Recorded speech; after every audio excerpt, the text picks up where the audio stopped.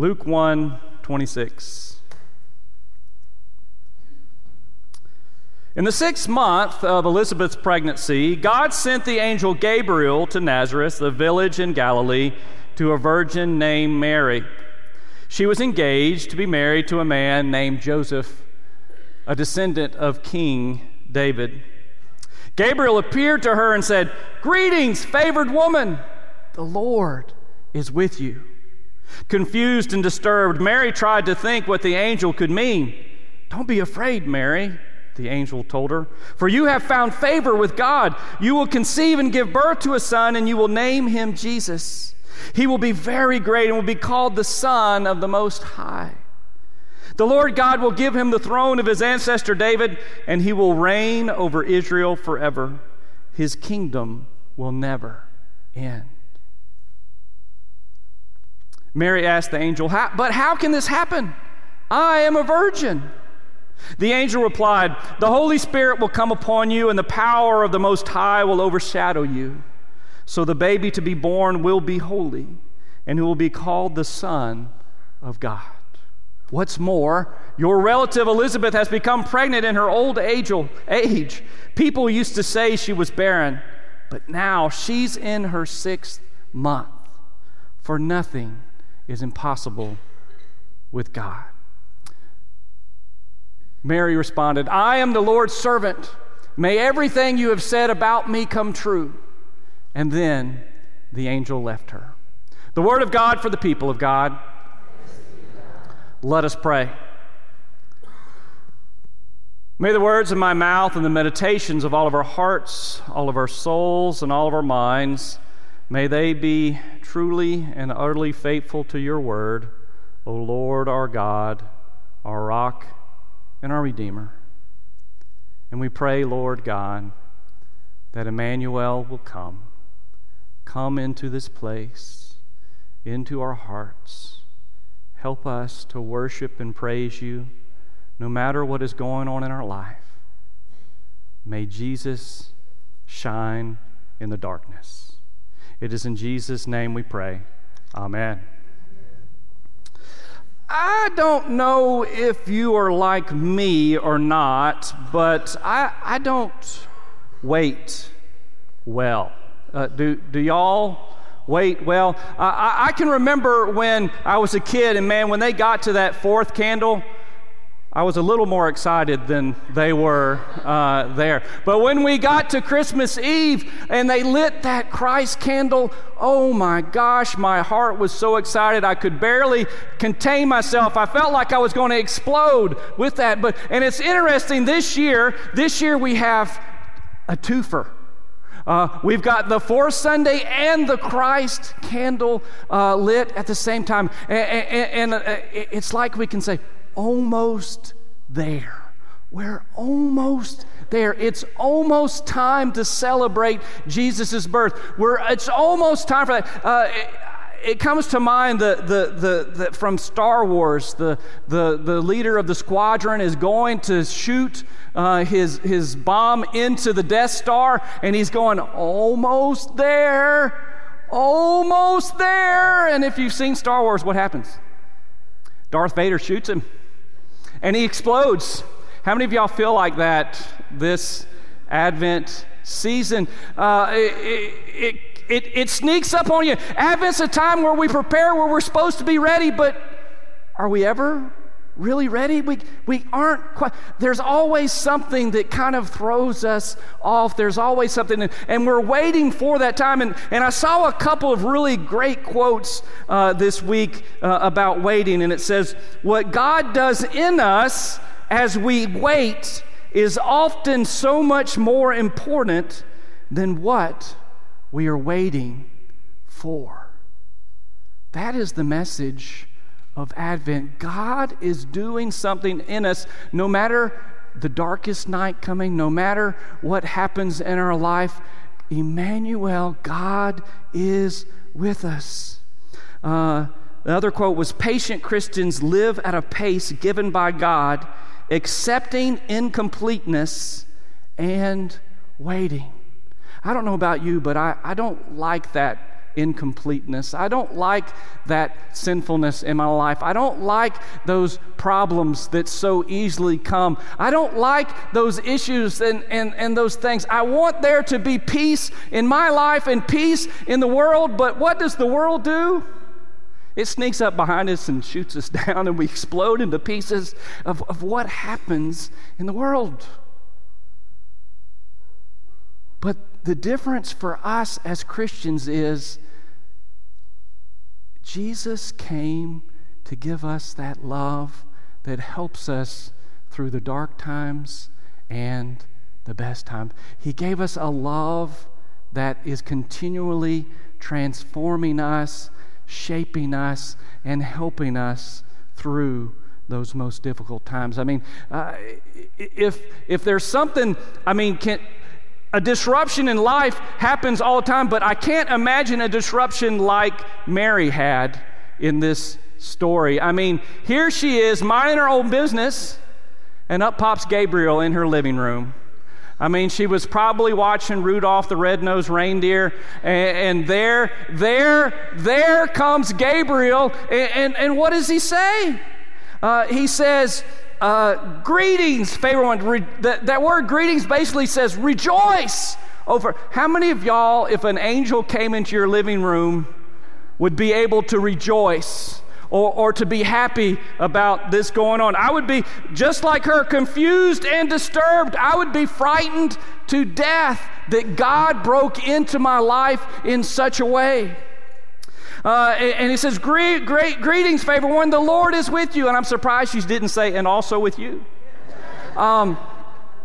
Maybe that comes later.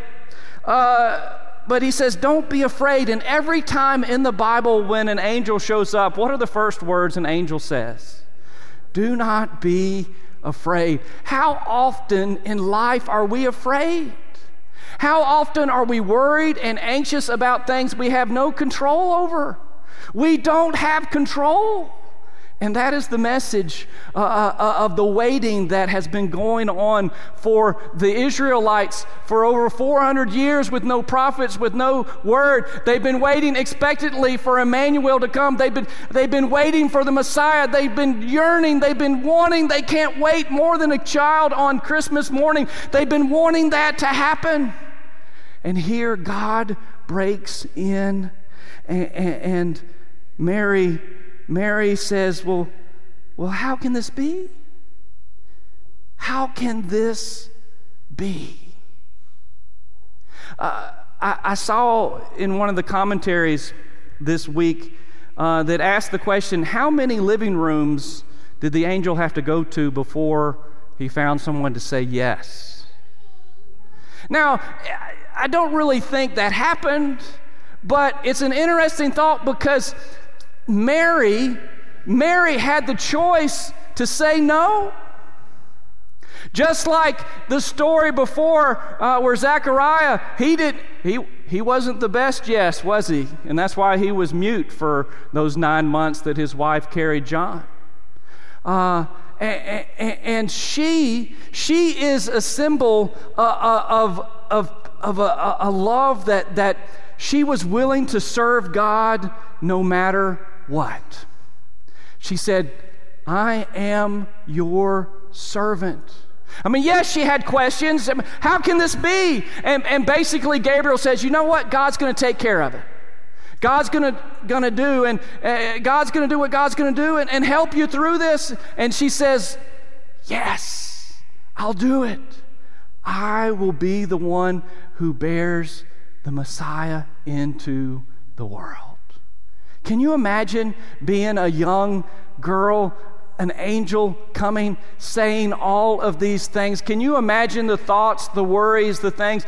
But Mary, she says, I am your servant. And she had no idea what those next 9 months, those next 33 years were going to have on her life, just like we have no idea what happens when we conceive as well. The changes that go on in our bodies, the changes that go on in our life, and the love that we experience like never before when that child comes out after all of that waiting and that expectation and that pain and that at birth, the joy that happens when the baby is there. I can remember 4,873,000 years ago sitting on that second pew as we were about to baptize Wesley. And holding him in my arms and looking down and seeing that face and going, I wonder if this is how God looks at us. I wonder if this is how God wants to hold us in his hands and say with joy, you are mine. As we brought him forward to tell the world that he is God's through this water, what joy filled my heart. It reminds me of a prayer that was given by a famous professor, theological professor, and he said, this was his prayer that he prayed. He said, Lord, give me eyes to see and love others as though they were my own children.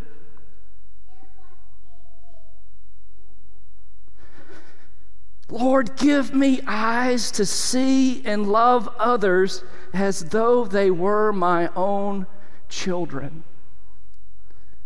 What a different world we would live in if all of us would look at one another as if they were our own children.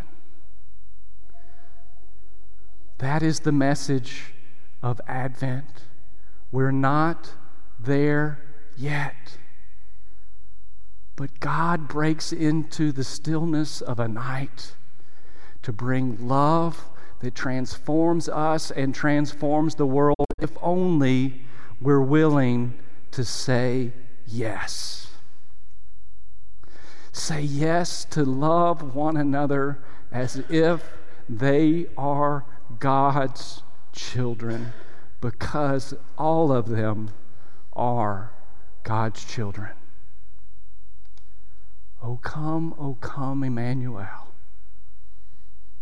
We yearn for your coming, and we yearn that your love will transform us to love one another the way that Jesus loves us. In all the craziness, brokenness of the world that throws upon us, Emmanuel is with us. We're not alone. Let us pray.